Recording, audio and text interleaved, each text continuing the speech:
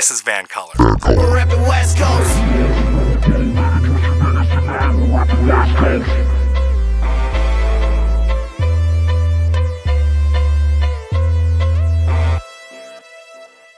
My name is Mo Amir, and today on This is Van Color, I'm joined by a returning guest, a national speaker and educator on social media who has been delivering presentations for school districts across Canada for well over a decade. We had quite the time in November 2019 on episode 55, an episode that still holds up.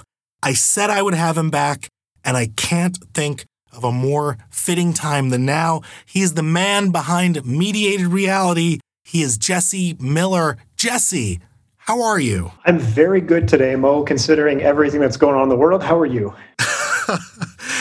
Yeah, about the same. You know, everyone's stressed and everyone's taking on stress, but in the large scheme of things, I'm healthy, I'm financially stable. For now, everything is good, so I can't complain. Well, I think it's important to look at the bright side of the current situation, and hopefully when this broadcasts, we're all in a better spot. I hope so. And hey, thanks for coming back on. It's really funny because the last time we got into it about how an online experience could substitute for an in-person experience, and here we are effectively talking to each other online. I can't see you. And maybe I'll feel differently by the end of the episode, but, you know, it's just not the same for me. Yeah, I love being across from you, seeing the banter, especially in our first meeting. And that's why I think we both feel somewhat comfortable doing this remotely. It's nice to already have a relationship with somebody and be able to know what their facial expressions look like and how they would approach their own thought process as you're having a dialogue. Totally. But what I think was really important is that we ended on this idea that these mediated forms of communication diminishes some form of face-to-face value of connecting with individuals. And honestly, I think there's part of this experience that's going to take that and say, it's kind of bullshit. It's all about how you use the tool and how you engage good dialogues, and the social context that we sometimes put value into are having to naturally evolve here based on circumstance.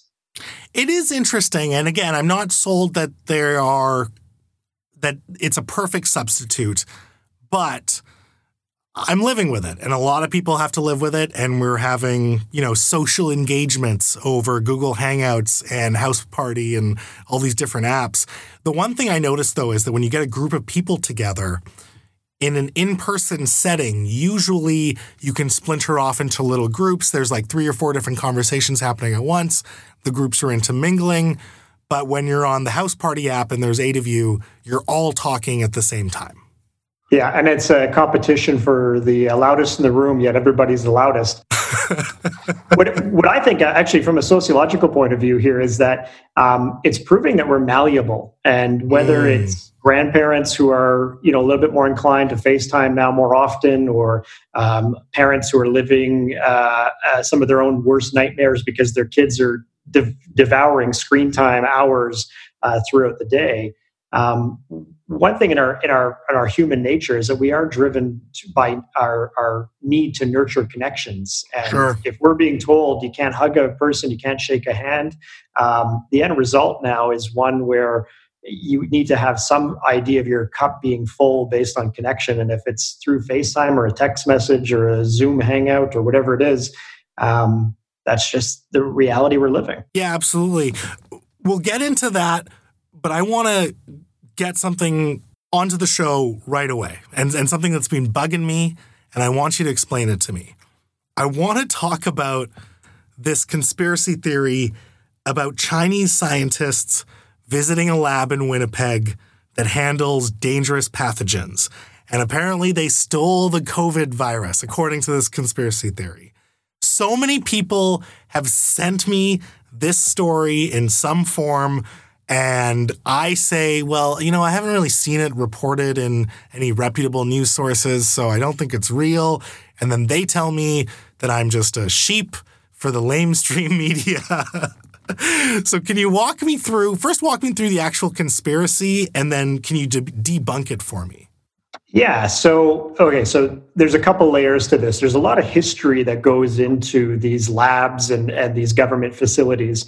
First and foremost, Winnipeg hosts our central viral research center in Canada. And that's where anytime a person previous to this had scares around SARS, Ebola, any kind of everything's doom and gloom viral contagion, it would be tested locally or collected locally and then sent to Winnipeg for testing.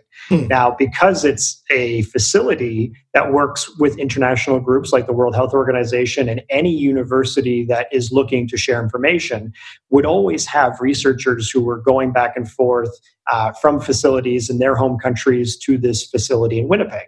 Now, the reason that Wuhan, China is so interesting as our center for COVID-19, but also part of this conspiracy, is that Wuhan is the only place in China where they have a reciprocal lab comparable to the one that we have in Winnipeg in Canada.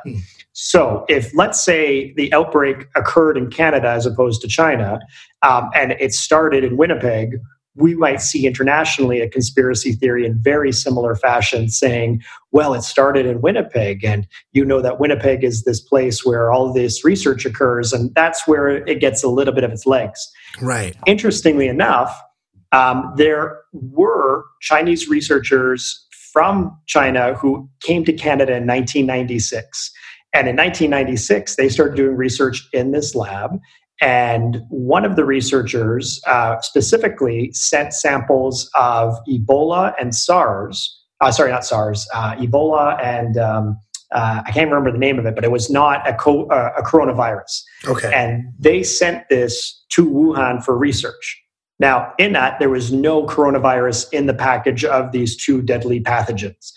Almost serendipitously, there was a perception that these two researchers were in some way, shape, or form rooted in this espionage of taking the pathogens out of Winnipeg, getting them to Wuhan, and now the vials have broken open, and this is why we have the outbreak. And there is, what I would say is actually a starting point of a conspiracy wrapped up in a nothing burger, if that's the best way of putting it together. Sure. Because Ebola made it from Winnipeg to Wuhan without breaking open.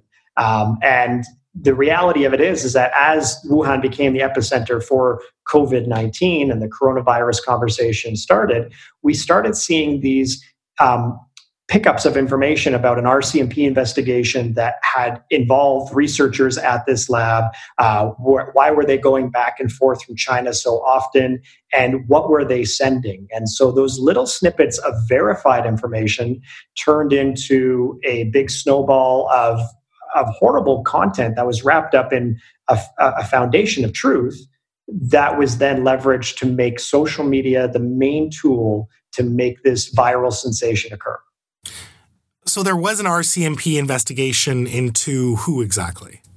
Well, that's the interesting part. So the researcher who came to Canada in 1996, she was a researcher. She was removed from the infectious disease lab in Winnipeg. And there were concerns about how she did have access to certain things and was sending content back to China. But as mentioned earlier, there was no coronavirus that was sent from this lab to China. And was she sending back those things in an authorized way or in a way that was sort of espionage? Well, it was authorized by the person overseeing her work at a university level. And there is a Canadian researcher who is involved in a university in China. He was using students to leverage the ability to move things in and out of that lab.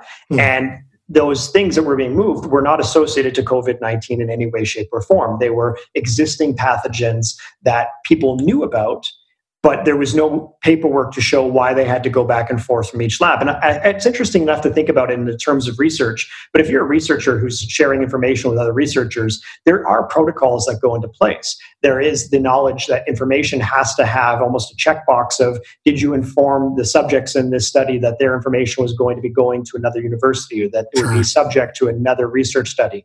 And so once the RCMP started investigating as a whole, this then became a bit more public. And there was a CBC story that was written about this investigation. Now, here's where this whole conspiracy theory gets its legs. And sorry, which year was the CBC article written in, and which year was the investigation?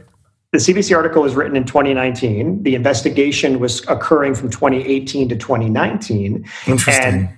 And then in 2020, we saw Chinese media grab onto this Canadian story. And that's where it got a lot of traction internationally, because we know traditionally that Chinese social media is very inclusive to the Chinese community. If you're not a person who speaks Cantonese or Mandarin, you're going to have a hard time navigating WeChat or Weibo. And so within that, once it got onto TikTok, which again, we're going back to TikTok and its rise, it then started populating within mainstream groups and saying that there was this connection to this research facility in Canada. And that's where the conspiracy theory started getting a lot of grabs, and people saying, well, look, this is a pathogen. It looks like it went from this place in Canada. Oh, look, the researchers are of Chinese descent. And now you've got a little bit of internet fire, and people started throwing the gasoline on it to make it go further and further, which is why you started to see people in your network asking questions or even saying things where you're shaking your head going, that doesn't make much sense. And so to be clear, there were pathogens going between these two labs, but nothing related to coronavirus. Nothing at all related to coronavirus. And it wasn't SARS-1, it wasn't SARS-CoV-2, which is what we're seeing now with COVID-19. Right. It was Ebola and another viral pathogen that I can't even pronounce, and it's not my wheelhouse. I'm not going to try. Sure. And the RCMP investigation, did it lead to any charges? Was any criminal wrongdoing found? Well, as far as I know, and this is where I don't want to add any fire to it, in my research of the story, the RCMP in Manitoba basically said there was no connection overall to any of the outbreaks in China, but they were conducting an investigation to whether or not the pathogens that were removed were legitimately removed for the purposes of research. And so it was more a policy breach than it was anything criminal. But it was the idea that you have access to a government facility, you're entrusted with making sure that people are safe because it's a level 4 facility. And was this pathogen sent legitimately, and in what way was it then received on the other end? Right. And I guess the interesting thing is I've seen a lot of right-wing outlets like Fox News and the Toronto Sun, and even an op-ed in the Wall Street Journal suggests that the virus originated from this lab, and I should say the lab in Wuhan, even though Dr. Anthony Fauci in the US completely dismissed this claim. How do these things become so popular, and how do they even breach the mainstream when there are these experts, by all evidence, acting independently and saying, no, this isn't true? Well, that's the thing about the public square, right? The public square as a whole, when we traditionally think about our bricks and mortar public spaces, you're allowed to have somebody in the middle of public square screaming out things as long as it's not hurting anybody. And if you're a flat earther, if you believe that the sky is green and that the oceans are boiling hot, you could stand there and yell whatever you want, because we have freedom of expression as long as it's not directed in a hateful way. But it's propaganda, and propaganda campaigns have always played a role in how the public either becomes educated or confused about what's happening, and whether it's a wartime propaganda campaign or whether it's activism. We will always have the masses firming beliefs based on certain things that they see and hear throughout their day. And the more educated you are, the more critical you may be, the more that you subscribe to one sourcing of information, you might live in a silo where you're not even open to any other viewpoint. And another part, which is really, I think, reflective of just our society as a whole, and it doesn't matter where we're from or what languages we speak, it's the idea that it might need a narrative that fits your agenda. And whether it's faith, whether it's your belief of family structure, or at the end of the day, just the way that you want to see the world, you will have individuals who say, oh, wait, these puzzle pieces fit together and they might not be perfect and I might not be able to see the whole picture, but I really think this works and I think there's something bigger on the other side of the equation. So this is the path I'm going to take and you can't argue me any other way. Yeah, and I guess I understand that and that makes sense. I guess it's the breach into mainstream media like an op-ed in the Wall Street Journal that has me the most confused about how these things get propagated, right? Yeah, and to that point, I mean, traditional paper print media, you could write an opinion to the editor and have it published, and everybody at the journalism table will be laughing, going, did you see what this wackadoo sent in? Yeah, we're going to publish it. But when it comes down to it, is that the idea of journalism as a whole, there's an ethos to it. There's a structure, a liability structure that really has put us into a comfortable space where we trust the news that we read. And I grew up that way. If I saw it on the 6 o'clock news, I believed it to be true. But the evolution of the internet allows anybody now to have a platform as equitable to what we see in mainstream media. And you can get subscribers, you can get advertisement, you can get engagement that goes further than anybody sitting with a CB radio yelling out into the void and hoping somebody's paying attention. So within that, if we look at the weaponization of social media to get that malleability of individuals believing a line of rhetoric, that is where the biggest war for attention is when it comes down to conspiracy. Do these puzzle pieces match up? And so we saw that with 9/11 truthers. We saw that with the evolution of social media as a whole and people believing that their phones and their televisions were all now paying attention to every single thing that they did. And within that as a whole, I'm glad that people are more critical because we do need the masses to be critical of the information that we see, but we shouldn't just throw away the value of the ethos of journalism. And so if a person just starts up a website and starts putting garbage out there because they believe it to be true, you are hoping that media literacy will challenge that. Yeah. Just a quick question before we get into the real meat of what I want to talk about. Do you think that the whole Jeffrey Epstein incident converted a lot of people into conspiracy theorists? Because I feel like that is one thing where a lot of people who were not conspiracy people were looking at it and were going, oh, no, he definitely didn't kill himself. Well, I mean, I'm inclined to think that Jeffrey Epstein killed himself, but at the same time, at what cost for his own safety?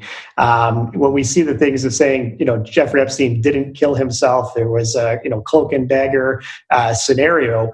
He may have been sitting there deciding whether or not he had to kill himself because if he kept going, at what point does his life end? Right. And so I think with all those conspiracy theories, whether it's going back to the JFK assassination or whether it's Epstein, there is enough fodder to put those pieces together. I think George Carlin said it best. I mean, he basically said when you see interests converging, you now have the ability to see connections because, two people went to university together or yes, they worked at the same company together. But now with the internet, I mean, we can put together a lot more puzzle pieces that show you certain connections. And, oh, yes, this person, even though they're Republican, was invested in this company. And even though they don't get along in politics, this Democrat was equally as invested. So they have a vested interest to work together so their economic favor stays together. And you can take the smallest similarity in connection and now turn it into conspiracy, where before, maybe those disclosures were harder to come across or harder to get together. So when we look at Jeffrey Epstein and, the emergence of pictures of people at his parties and whatnot, yes, Trump was there. Yes, the Clintons have photos with him. But isn't that just a peripheral networking as opposed to, oh, look, they're all in it in this structure of elites? And I think that conversation, especially targeting the perception of elite, does give a lot of fuel to conspiracy. Yeah, fair enough. Well, hopefully we'll revisit conspiracy theories a little later, but let's focus back on COVID-19 through the social media lens. I feel like during this crisis, everyone's screen time is up We're working, we're socializing through our screens way more than ever, which also means that we're on social media a lot more. So I want to run a good, bad, and ugly on social media right now during the crisis, and I'll sort of pipe in as we go along. So let's start with the good. What are the good things that you're seeing come out of this crisis in social media? Well, I got to populate my list. Let's start with the first part of human value. Just remember that we still have, the bad and the ugly and more stuff to talk about. Yeah, I think the human value of staying connected. I mean, the reality within it is every day that I look at social media, I'm seeing something that's making me scream aloud and go, I cannot believe I'm having to read this right now. But there's also this part of human connection where you see people giving a lot more of their vulnerability to the internet. So they're saying things like, I don't feel comfortable going to the store today. Is there anybody who might be willing to, pick up a couple things and drop it off? And you're seeing total strangers in these Facebook groups who never really talk to each other, willing to do a little bit more for their neighbor. But when it comes down to the core value of family, and I'll bring a little bit of my personal life here to it, as I'm safe with my family where I am. I'm not isolated, but I'm missing my parents, right? And Sure. the one thing I'd love to know is that I can, see my folks and give hugs and be totally normal in that regard. But watching my parents have a FaceTime with my kids, talking to my sister's kids all at the same time, and watching these children kind of bounce around and seeing my parents smile, it's no different than what we did prior to this when we have that geographic distance. But it is a little bit more reassuring knowing that we can still kind of connect and talk throughout the day. So, example, I had a 45-minute FaceTime conversation with my mom the other day, and it was awesome. We both had a glass of wine. We were chatting like we're at the kitchen table. And we would have FaceTime before, but we've never sat for that long and just talked through that medium. Right. So there is those positives. I think that people are going to really put a lot more value into how we use the tool. But the other side, I think, which is really important, is that we're now discovering other people to connect with because we're kind of looking at the screen a bit more than we would in our normal everyday. So I've actually branched out in certain ways in the way I engage on social media. I've explored a couple of my own personal hobbies in that space to see if I can get any inspiration. And I've sometimes been critical of people who have spent way too much time trying to be an influencer or trying to get their pin board all nicely laid out so that they feel. Hey, you're an influencer, Jesse. What are you talking about? Come on. Yeah, but I don't have any swipe up promo codes or anything like that.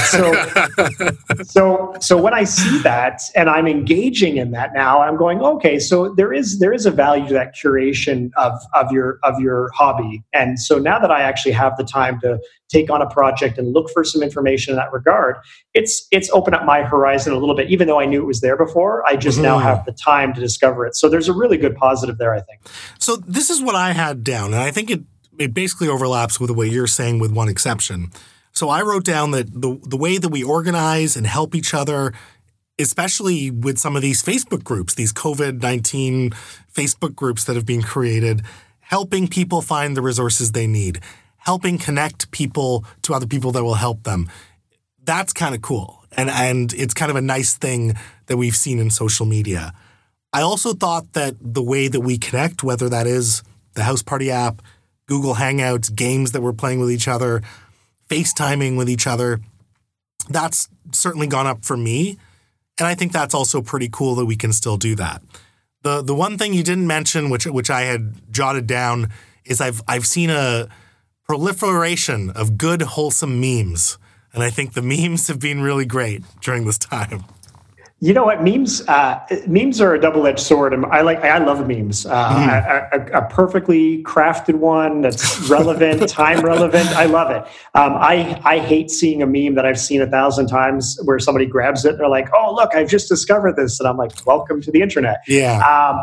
But here's the neat part about memes, and I think they can be as equally caustic in that regard. And the positive is there. But right before British Columbia started to see a shutdown because of COVID, we saw a story evolve where a realtor had posted a meme that was basically stating, "Oh, the next time I go to an open house, I'm going to have to be dressed in a plastic bubble." And there was this this concept of how people should be using memes to talk about the COVID experience. And the one thing that I think that's as beneficial as much as it can be negative is that sometimes when we add humor to these situations, you start to see a group of people saying, this isn't a laughing matter. This is, people are dying, and this is something we should be concerned about.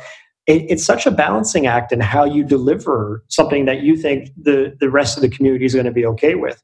And so I've seen a lot of memes that are misogynistic, misandronistic. They're the ones that are like, come take my wife if you're allowed to leave the house.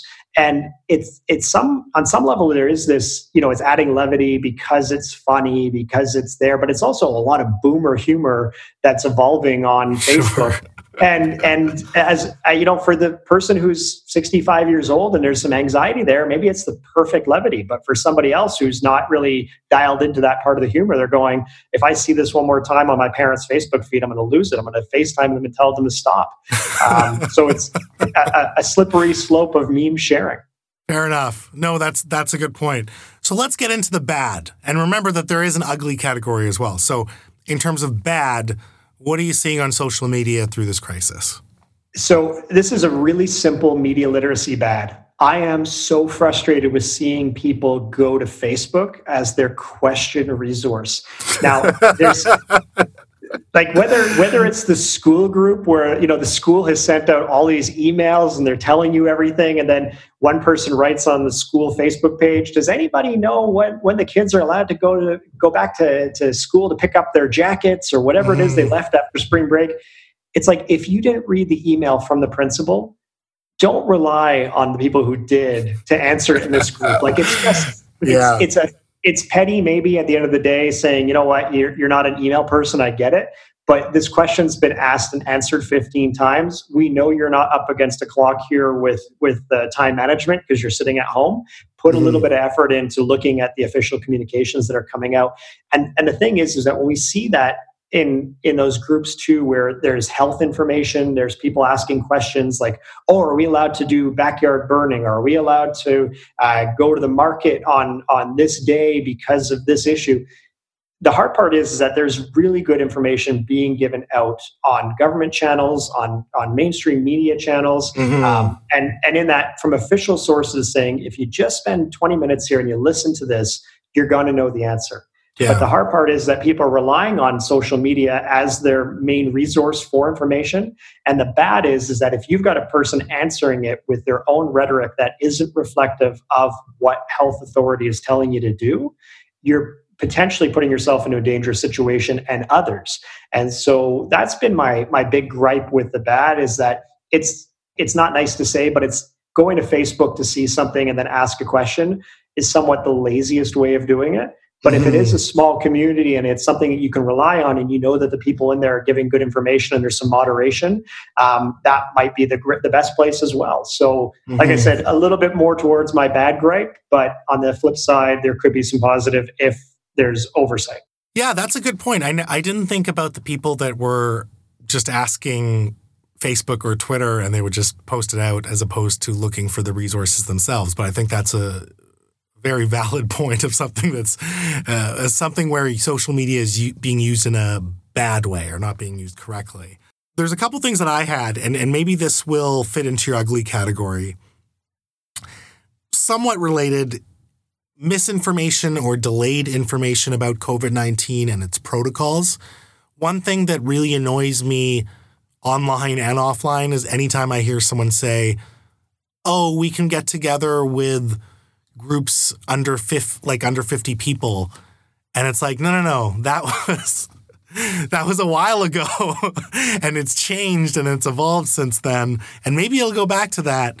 But in the current time, in the time that we're recording, which is late April, that rule is kind of obsolete. Yeah, I agree with you in the idea of obsolete information circulating on social media, because we see so many opportunities for people to grab something and think that it's new. And I think it goes back to that joke we had about the memes. You may not have seen it before, but I'm reposting it because I think it's relevant for the new audience.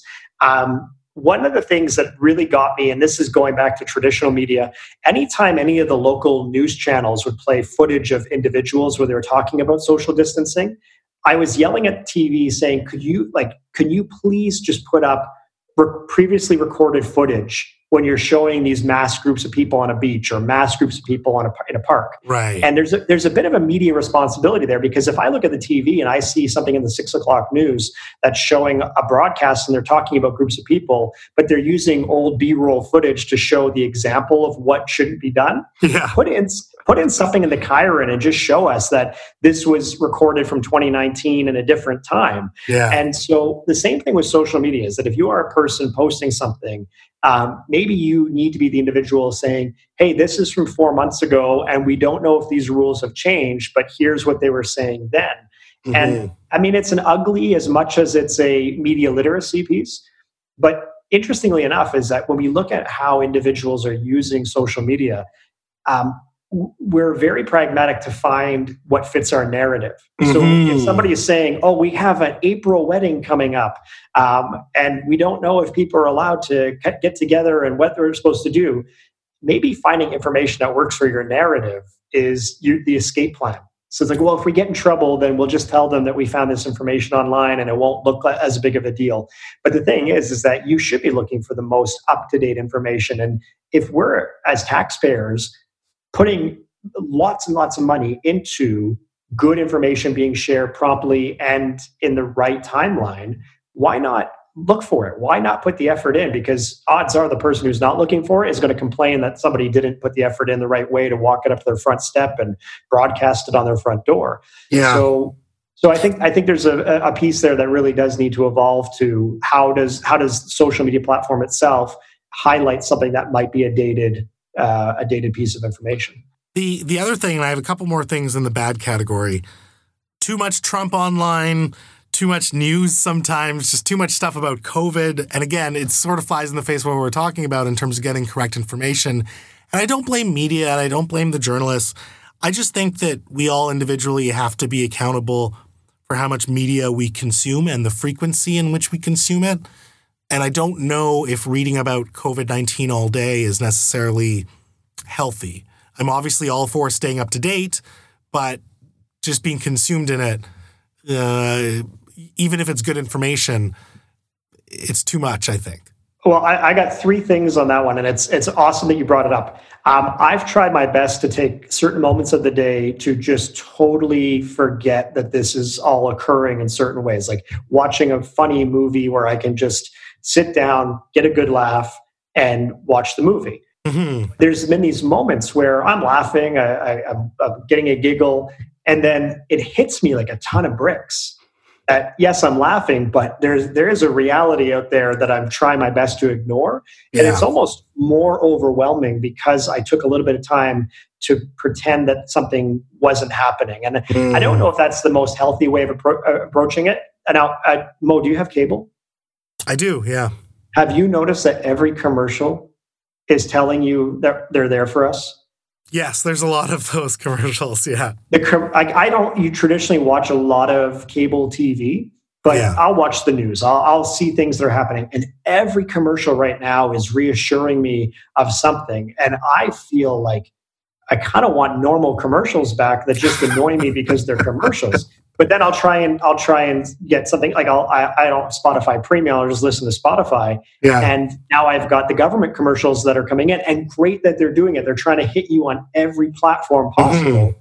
But at the end of it, to your point, I'm like, I get it. Just let me listen to some music here, and I don't want to hear the break-in. And as wonderful she is, Dr. Tam is wonderful. But hearing her voice over my stereo intermittently between my 80s playlist is kind of taking me down a path of, it's a little bit too much and I'm feeling overwhelmed despite the fact that it is really good information. The last thing I wrote in the bad category here is that dating is dead. As a single person, I have no desire to be on any of the apps or meet people because I can't meet them in real life for now. So that kind of sucks. Is there an uptick of people on the apps? Like, is there more than there would have been 4 months ago? I wouldn't actually know because I have the apps on my phone, or I have one app on my phone, I should say, and I'm not particularly engaged on it for that reason, because I'm not one to sort of go back and forth with someone for weeks before I meet them. It's kind of, text for a few days and then meet up and see if it works. So I'm just not on it. I don't know. It would be interesting to find out if there is an uptick of people on the apps.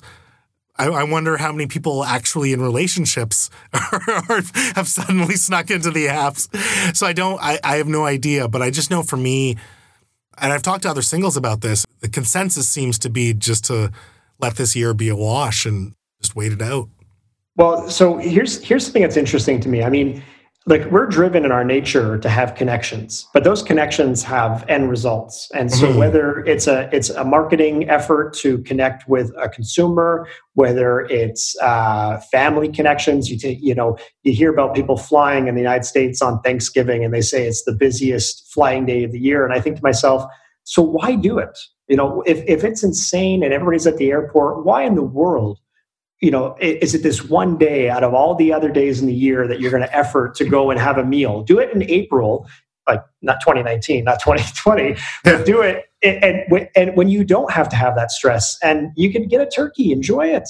But the thing is that in the dating world, you're connecting for a variety of reasons, but a lot of them are self-driven. And whether the end result is physical connection, sexual connection, having a relationship with somebody that's multifaceted, taking away the physical ability to sit down and have a drink with somebody, I think, to your point, takes away the other steps that happen after that drink. Because you could meet somebody in a park, sit 6 feet away, and have a conversation face to face and do an elbow bump and walk away. But are we then motivated by our own selfish wants of the next steps of saying, is it all about physical? Is it all about that emotional piece that leads you to those places? And maybe this is a healthy way of developing relationships where you are limited by that, those rules that they introduce in movies where they say no sex until the 10th date. And, you have to really connect with the person. Yeah, I don't think it's just about that, though. I haven't tried the first date over FaceTime or Skype yet, but I have one friend that has, and he was just saying it's so brutal. And it's not that the dates were bad or the people, it was a bad connection. He just said you realize how much of an environment plays into meeting someone, right? Whether that's the activity of having a drink or people watching or whatever it is. The environment plays a big role, and when you're not familiar with someone, and you've never met them, having a static representation of them, and let's be honest, a screen is a static representation of someone, isn't the best to create enthusiasm. What I think is neat is that you have to look at all the avenues, right? So if you're having a Zoom first date and then the person's cat knocks over something in the background and you hear the crash and bang and they get up and they've gone from looking all great on the screen because they put on a good shirt to running halfway down the hallway in their sweatpants. I think you're also getting a very intimate access to a space that maybe you'd be invited to after a couple of dates. Are you writing a rom-com in the COVID crisis? Is this what this is? Because this sounds like a premises of a rom-com, Jesse. I guarantee Hallmark's going to have something in wintertime where it's like Christmas Zoom, and it's going to have Lacey Charbet or whatever her name is, who was on all the Hallmark movies, I guess. But I think there's got to be a play that happens here where you will see healthy relationships develop out of isolation in certain ways, and I want to believe they're going to be naturally, organically occurring, not like some of the stories we've seen. It's like, that one with the guy waving at the girl from the roof and then he sends over the drone, and that was creepy. It was creepy because it seemed so orchestrated for likes and going viral. But the neat part about it is there will be people who say, oh yeah, we met through COVID. And it's like, we had to take steps that allowed us to develop a personality relationship more so than a physical closeness relationship. And I think in some way that might be healthy. On the other side, it might lead to some disappointment as well. Yeah. All right. The fun part. Let's go through the ugly of the crisis through a social media lens. What are you seeing that's ugly? Politics. Politics. I'm a big believer that politics. I mean, you have politics as a whole that, as it exists, has to expand and contract with world events, with the value of how public is perceiving the power that politicians have. But the politics that right now are emerging, where you see this weaponization of the vulnerability that we're experiencing, especially in Canada, like. I'm not a huge advocate for the Prime Minister, but I think the Prime Minister is steering an even-keeled ship in this regard. He's allowing experts to speak. He's delivering good information. And then you see aspects of politicians who are stepping forward and trying to get people who may be inclined to vote for them. We saw this with Derek Sloan, who's positioning himself for leadership of the Conservative Party, and using, racial tropes to leverage some power against a very accomplished doctor who's leading this federally.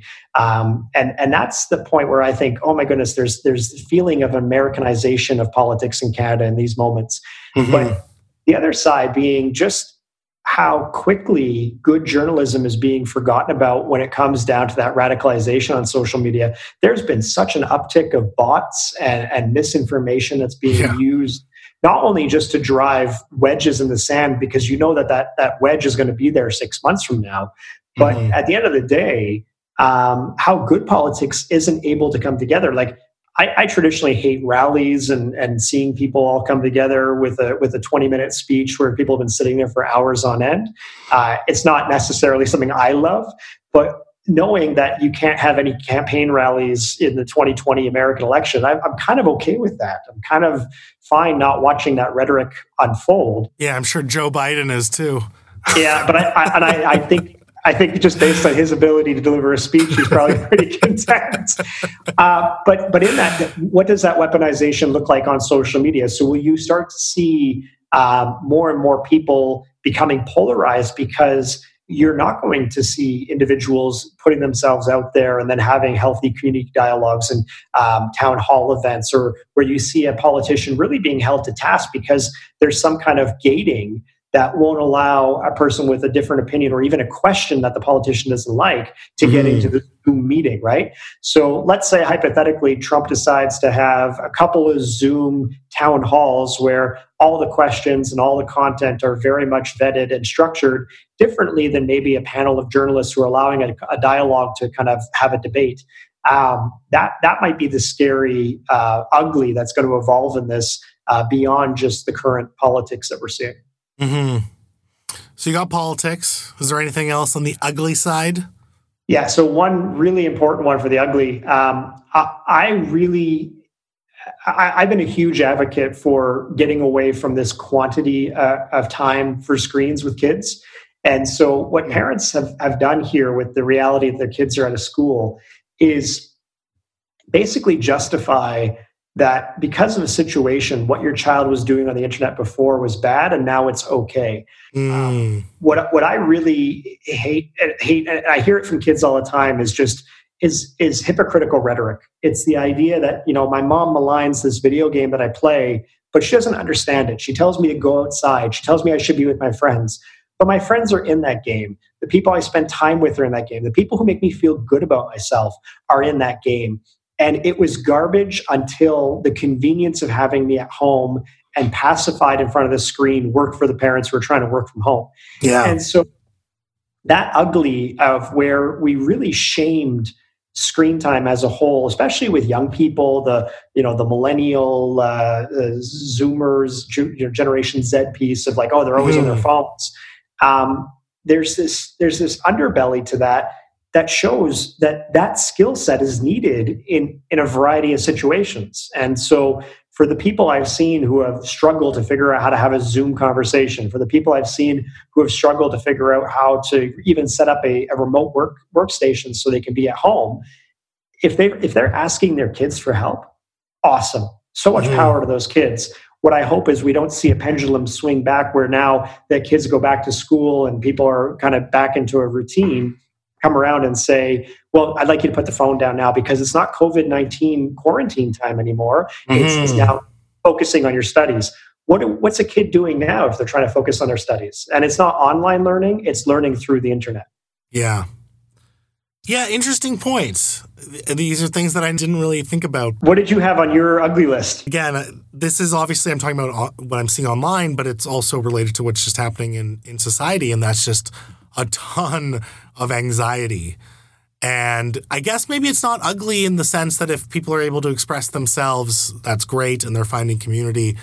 But I wonder how much of a role that plays on your own mental health if you go into environments where everyone is stressed out and worried. And again, yeah, I guess there's two sides to that, right? Where you can find community and you can comfort people and you can be comforted. Again, I just don't like it in the sense that I don't like seeing people stressed out, and that sucks. Yeah, I think there's an anxiety level that goes to having the communication tool as well. Like if I sent you a text before all of this and you got back to me 6 hours later, I would assume that everything that you were doing in that time frame was more important than my text. And what I've seen is this uptick of people who I wouldn't normally really communicate with on the regular, sending me a message and then an hour later, hey, did you get this? And it's like, yeah, but I am home and I'm not really working as I traditionally do. Yeah. But your message is not a huge priority for me in this regard. And I'm happy to reply to you, but I'll get to you when I can. And I think there's also this expectation now from people to quench anxieties because we know people are supposed to be home, because you're supposed to just be sitting at home. Yeah. And in that, I think the flip side of being healthy at home is that you're not just sitting.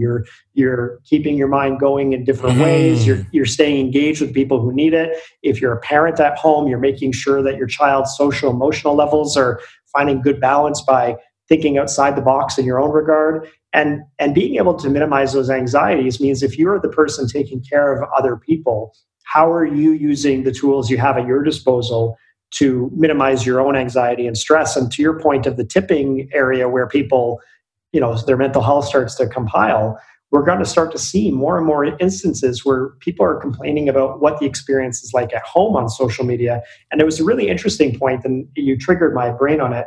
There was a woman who recently, the past couple of days, shared that she's an essential worker. She's going to work. Her husband is at home with the kids. And she gets home and the house is totally destroyed. And so she basically used social media to basically shame her husband, saying he's useless. And in that, there was a lot of people who came around and said, well, why did you marry him? That's not the purpose of what she's sharing. She's sharing that in this situation, I'm married to somebody who can't think outside the box, who is comfortable just sitting on the couch and watching Netflix. And I think those are the moments where when the tool is used, you might get 30,000 people saying, go ahead, you leave him. Where's she going to go? Where's he going to go, right? So the more you propagate those situations, the more it might get bad for people inside that home. And that's where I'm hoping people are being smart with the way they share the stories of what's going on in our intimate spaces, because there's no real escaping them right now. The second point that I have down is, this is what my exact words, so much racism, bro. There's so much racism. There's so much racism. Okay, so two things. I think all of the people I mentioned today, the one I have disdain for is that current politician trying to leverage, the race card, and the fact of like people are asking, well, where did Dr. Tam get her education? Well, she's from Hong Kong, and if you don't remember, it was a British colony, and then she found her way to Canada, and then she went to the UK for university, and then she came back to British Columbia to go and do more research, and then she was at another university in Canada, and it seems that everything there, you're forgetting about all of the garbage that colonialization does to the world, but she's still got a pretty good passport to ride on. Yeah. And in that, there's a lot of racism, and it's unfortunately directed right now, I think, in very myopic viewpoints towards the Asian community because of the way that Wuhan turned into coronavirus turned into COVID. But at the same time, when I watch some of the videos that are circulating about how the world is kind of policing social isolation, I've seen videos from India where police officers are caning people to get off of mopeds. I've seen videos out of the Middle East where you have individuals basically being removed from homes. I've seen videos from China where people are being welded into their apartments. Right. And so in that, when you look at the whole structure of it, racism is fueled by ignorance. But if people are absorbing media that fuels their ignorance, and now they sit there and they say things like, well, it came from bats, and if you didn't eat dog, then this wouldn't happen. It just shows how limited you are in your understanding. And to be fair, I mean, everybody has a voice, but if you are not a researcher in that space, your voice doesn't count in this argument. And that's the unfortunate byproduct of this, is that good education about science might help you understand a little bit more about how viruses don't care about race. They care about finding a host. Right. And this brings me to the last ugly point, and it's kind of bringing things full circle, and that is, of course, conspiracy theories. And we discussed one at the top of the chat, but another one that has sort of circulated. I don't know how cohesive it is or what the theory is effectively, but here in Vancouver, we've been seeing these groups that want to resist the lockdown, as they call it. They are marching on the streets. They don't care about social distancing protocols. They're bringing children involved. I believe it was reported that one of the organizers was a neo-Nazi in the past, or maybe in the present. One of the organizers was the yoga studio guy who said that hot yoga could cure COVID. And apparently he's also a flat earther. Yeah. So it's stuff like that. And I shared a video someone had posted online. It was sort of an obscure account, but it was criticizing this group. And one of the videos, I saw one of them, and it made me sad because there was a child there. Like, this child was yelling these dumb slogans and saying, be a leader, don't be a follower, wake up, sheeple, or whatever. And I just shared the sentiment that, like, I was sad to see this, and this sucks. And, that tweet of mine kind of blew up, and I guess people were sharing it. And then I was like, oh, shit, did I just give this dumb group more attention than they deserve? But effectively, that group is using social media to mobilize. It's using social media to get people to their rallies. And that's the stuff that I think is ugliest for me, in terms of, like, there's one thing to believe in something that's stupid, but then there's another thing when your belief of that stupid thing is now putting others at risk. Yeah, and to your very valid point, we go back to what it means to have conspiracy as a whole, and arguing about conspiracy. Conspiracy itself is a war of attrition. If I win my argument with facts and source values, the person who believes in their rhetoric, they're not going to be convinced. They're going to, and they're comfortable in their network of people because they find value there, right? So social media it's equitable in that regard as well. If I have an idea and I want to share it, I could go to the town square and stand on a soapbox and wait to get some people around me, and maybe I'll get some tomatoes thrown at me, and on the other side of it, somebody will go, actually, he kind of made sense because I've seen and felt that too. And that goes again to propaganda. Any propaganda campaign plays a role in how the public becomes confused. But, to your point of kids, anytime we see kids being weaponized for a political value, whether it's like, I think I mentioned this last time to you, I've never been so passionate about something that I've got a piece of Bristol board and a marker and decided to make a sign. Like, that's just not the way that I'm wired. And if I had to, and if I was motivated by my union and my cause, I could get out there and protest. I've supported protests before, but I've never physically got out there and said, hey, I'm doing this. I would really have to believe in something to drag my children to an event like that. Right. And in that, maybe they couldn't get a babysitter because COVID restrictions are stopping, that business as well. But hearing a child scream out rhetoric that they've heard their parents say, no matter what it is, you want a child to develop their own ideas, and you want a child to be able to construct the value. And I think, actually, I had a colleague of mine who's a person of faith say to me, he never pushed religion onto his kids because he would feel guilty if at the end of the day they only believed something because if they didn't, they would disappoint their father. Right. So he gave them the tools to understand a variety of religions, a variety of viewpoints. And he said, two of his kids aren't, pullers of the faith or in the family, but one is, and he boomeranged back because he found value in it for himself. And so when we hear about these parents who put their children into dangerous situations, whether it's that couple from British Columbia, Alberta, who chose not to give their children medications and the child died, and we had a court process, and even he came out and said, oh no, this COVID thing's garbage. I mean, don't listen to those people. Their children have died because of their choices. You probably should not be following that person's ideology. But back to your viewpoint of social media within that, it's disheartening to see this tool used for bullying. It's disheartening to see it used to leverage power in politics, because it should be the great equalizer to get good information to people, no matter where you're from, no matter how much money you have. But when those interests as a whole converge on social media, yes, you can have people protesting. And I think there were some people who had dialogue saying, why are the police protecting these idiots? That was my question. Yeah. On Twitter, I said I was sad. And then my main question was, if there are social distancing protocols, why are the police there effectively endorsing, not endorsing, but making it an official protest, right? Like a lawful assembly.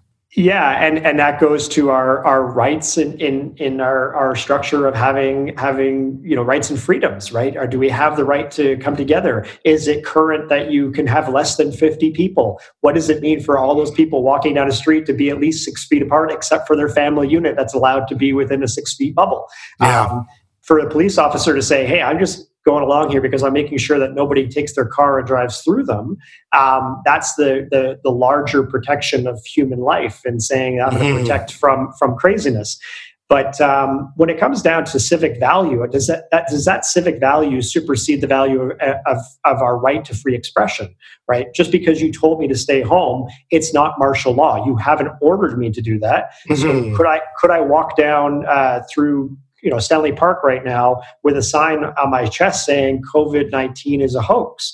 I have the right to do that as a form of freedom of expression. But if my safety is jeopardized because the masses want to strike me down, should a police officer protect me, or just let me get me ripped apart?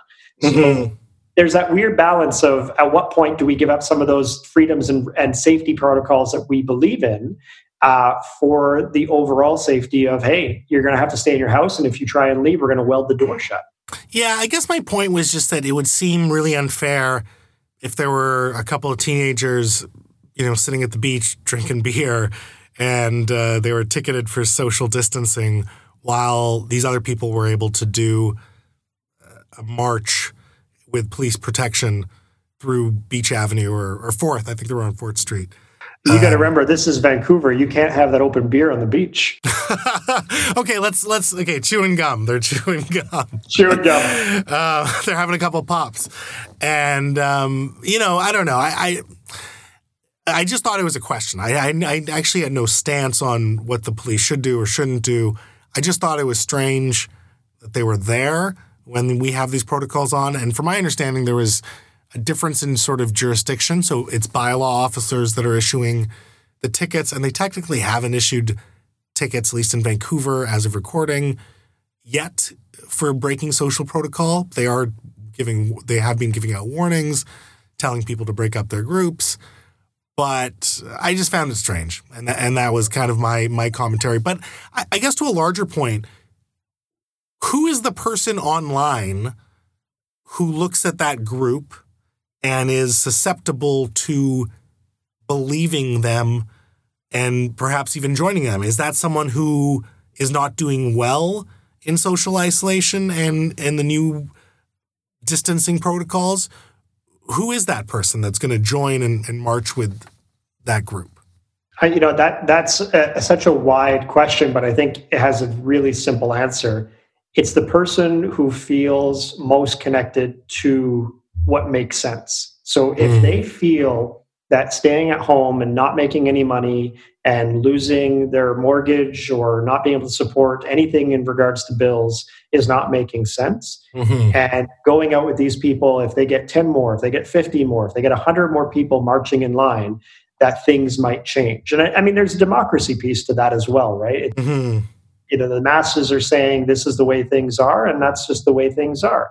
And in that, when you have health authority, and especially within the Health Act versus the criminal code, if I walk onto your property after dark, I'm trespassing by night.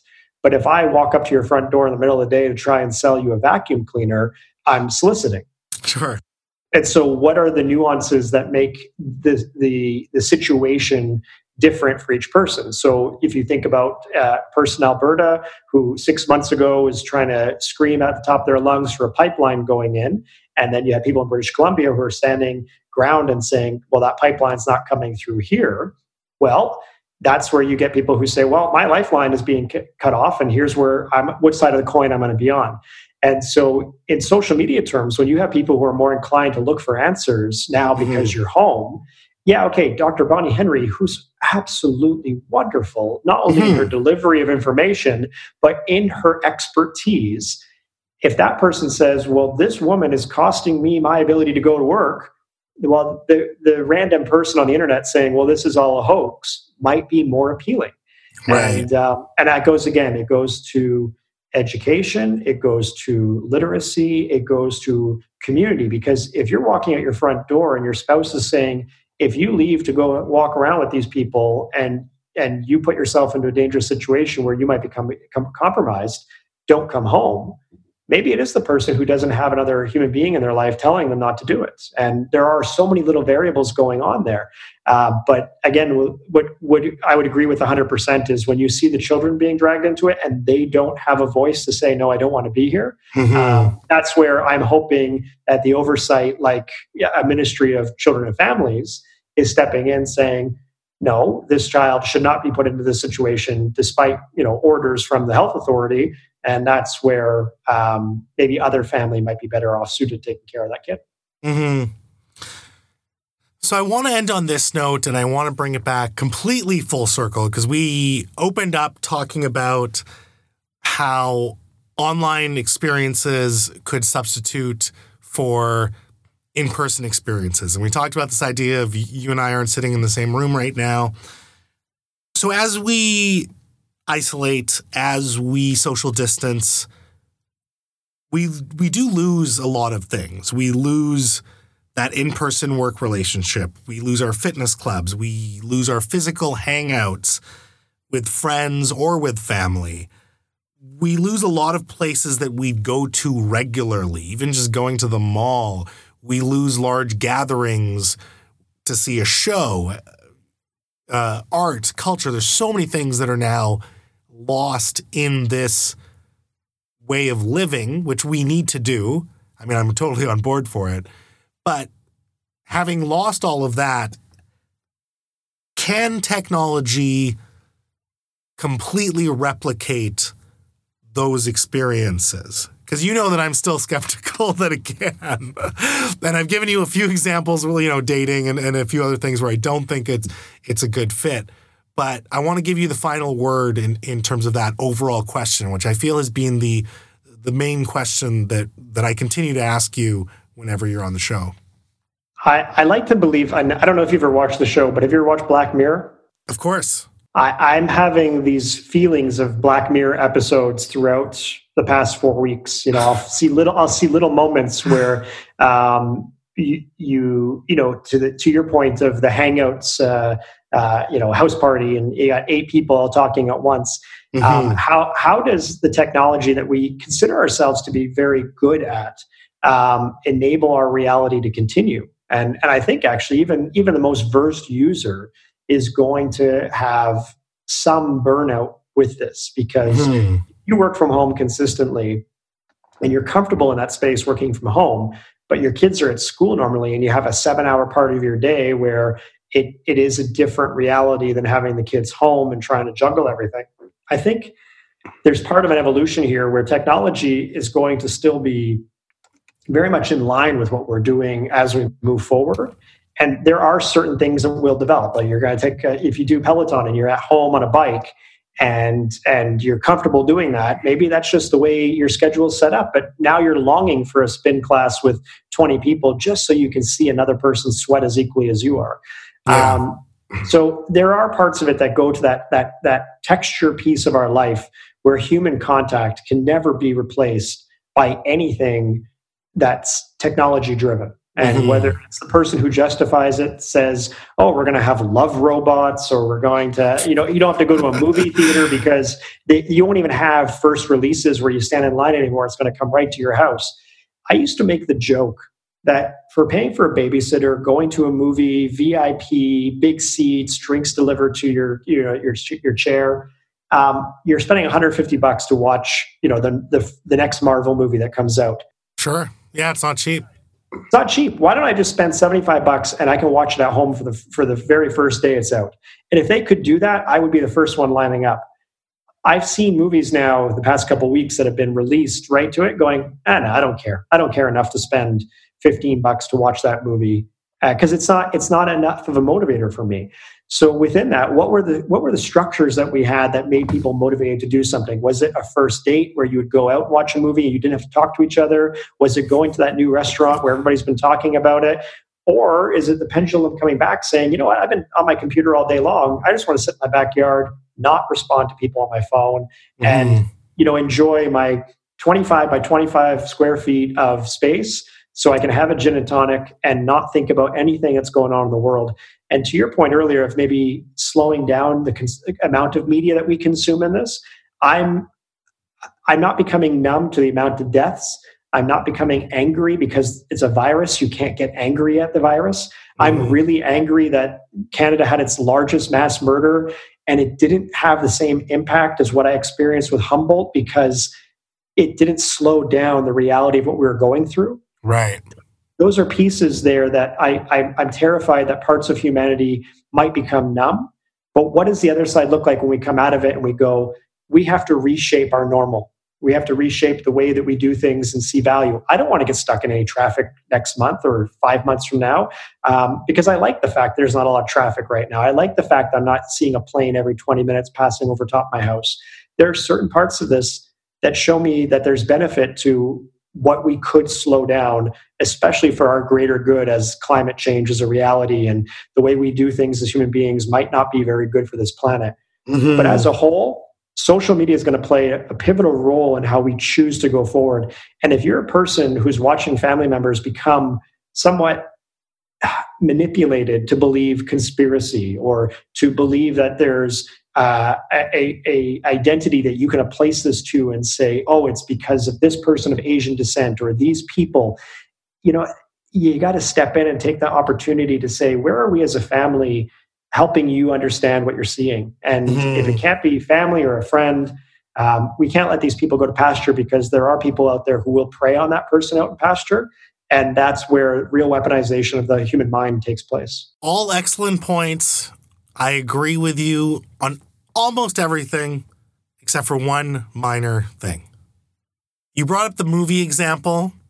Made sense. I agree with it, but you can't compare that to a concert because I will pay $300 to see Gaga if I'm on the floor, but I will not pay $1 to see the concert in my living room. I probably won't see a concert in my living room. I got to ask the question, Mo. Sure. You paid $300. Yeah. You're on the floor. The person in front of you who's just an inch shorter than you is holding their phone up the entire time. How are you feeling? Good question. So ideally, it's a general admission floor thing where I can move about and move away from that person.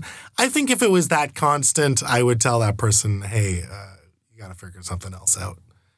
No, it's my phone. I'm allowed to. How dare you tell me to put my phone away? I guess I'm just leaning on to the side to watch the whole show. Sure. Now you got that neck crick. You saw Lady Gaga. She's fantastic. Worth it. I watched all of the concerts that came out, and I saw Elton John playing piano in his driveway. Oh yeah. I thought to myself, if I lived down the block from Elton John and I could just pop my head over his gate and take a listen, that would be the best opportunity of my life. A concert. But watching him on TV trying to figure it out while a bird was flying around behind him, It was totally different, but it made him a little bit more human. Sure, and that's kind of cool. I just meant, certain, like, you can compare a live show to a movie, is what I'm saying. No, you cannot. Not at all. You're right. Yeah. Can I leave you with, I mentioned George Carlin earlier, but can I wrap it up with a really good quote from George Carlin about conspiracy? Please, hit me. He said, "Never argue with an idiot. They'll only bring you down to their level and beat you with experience." Well said. That's a lesson I should take to heart anytime I have the urge to argue with someone on Twitter. So I will keep that in mind. I think we're all learning about the possibilities of telecommunicating and trying to create these online communities and navigating through this unprecedented times, as cliche as it is to say that now. So I really appreciate this conversation. Jesse, this was a treat. How do people find more about you and follow you online? Oh, they can find me at Mediated Reality on Twitter. I'm not much of an Instagram guy. It's only because I can't really take selfies. But anybody can reach out, and if they have any questions about how to help somebody in their life figure out truth from fiction and all the things that are going on with the internet, feel free to reach out, as I'm at my desk and emails make me happy these days. Awesome. Well, thank you again for your time. Thanks for coming back onto the show with your insights and your conspiracy theory debunking. We got to do it again. And you know what? In the interim, we might have to grab some beers over Zoom soon. Love it. Thanks again. People, he is the man when it comes to explaining all things new media, social media, and how we interact with the world around us with technology. He is Jesse Miller of Mediated Reality, and I am Mo Amir telling you that in a city where you can be anything, be colorful. Peace.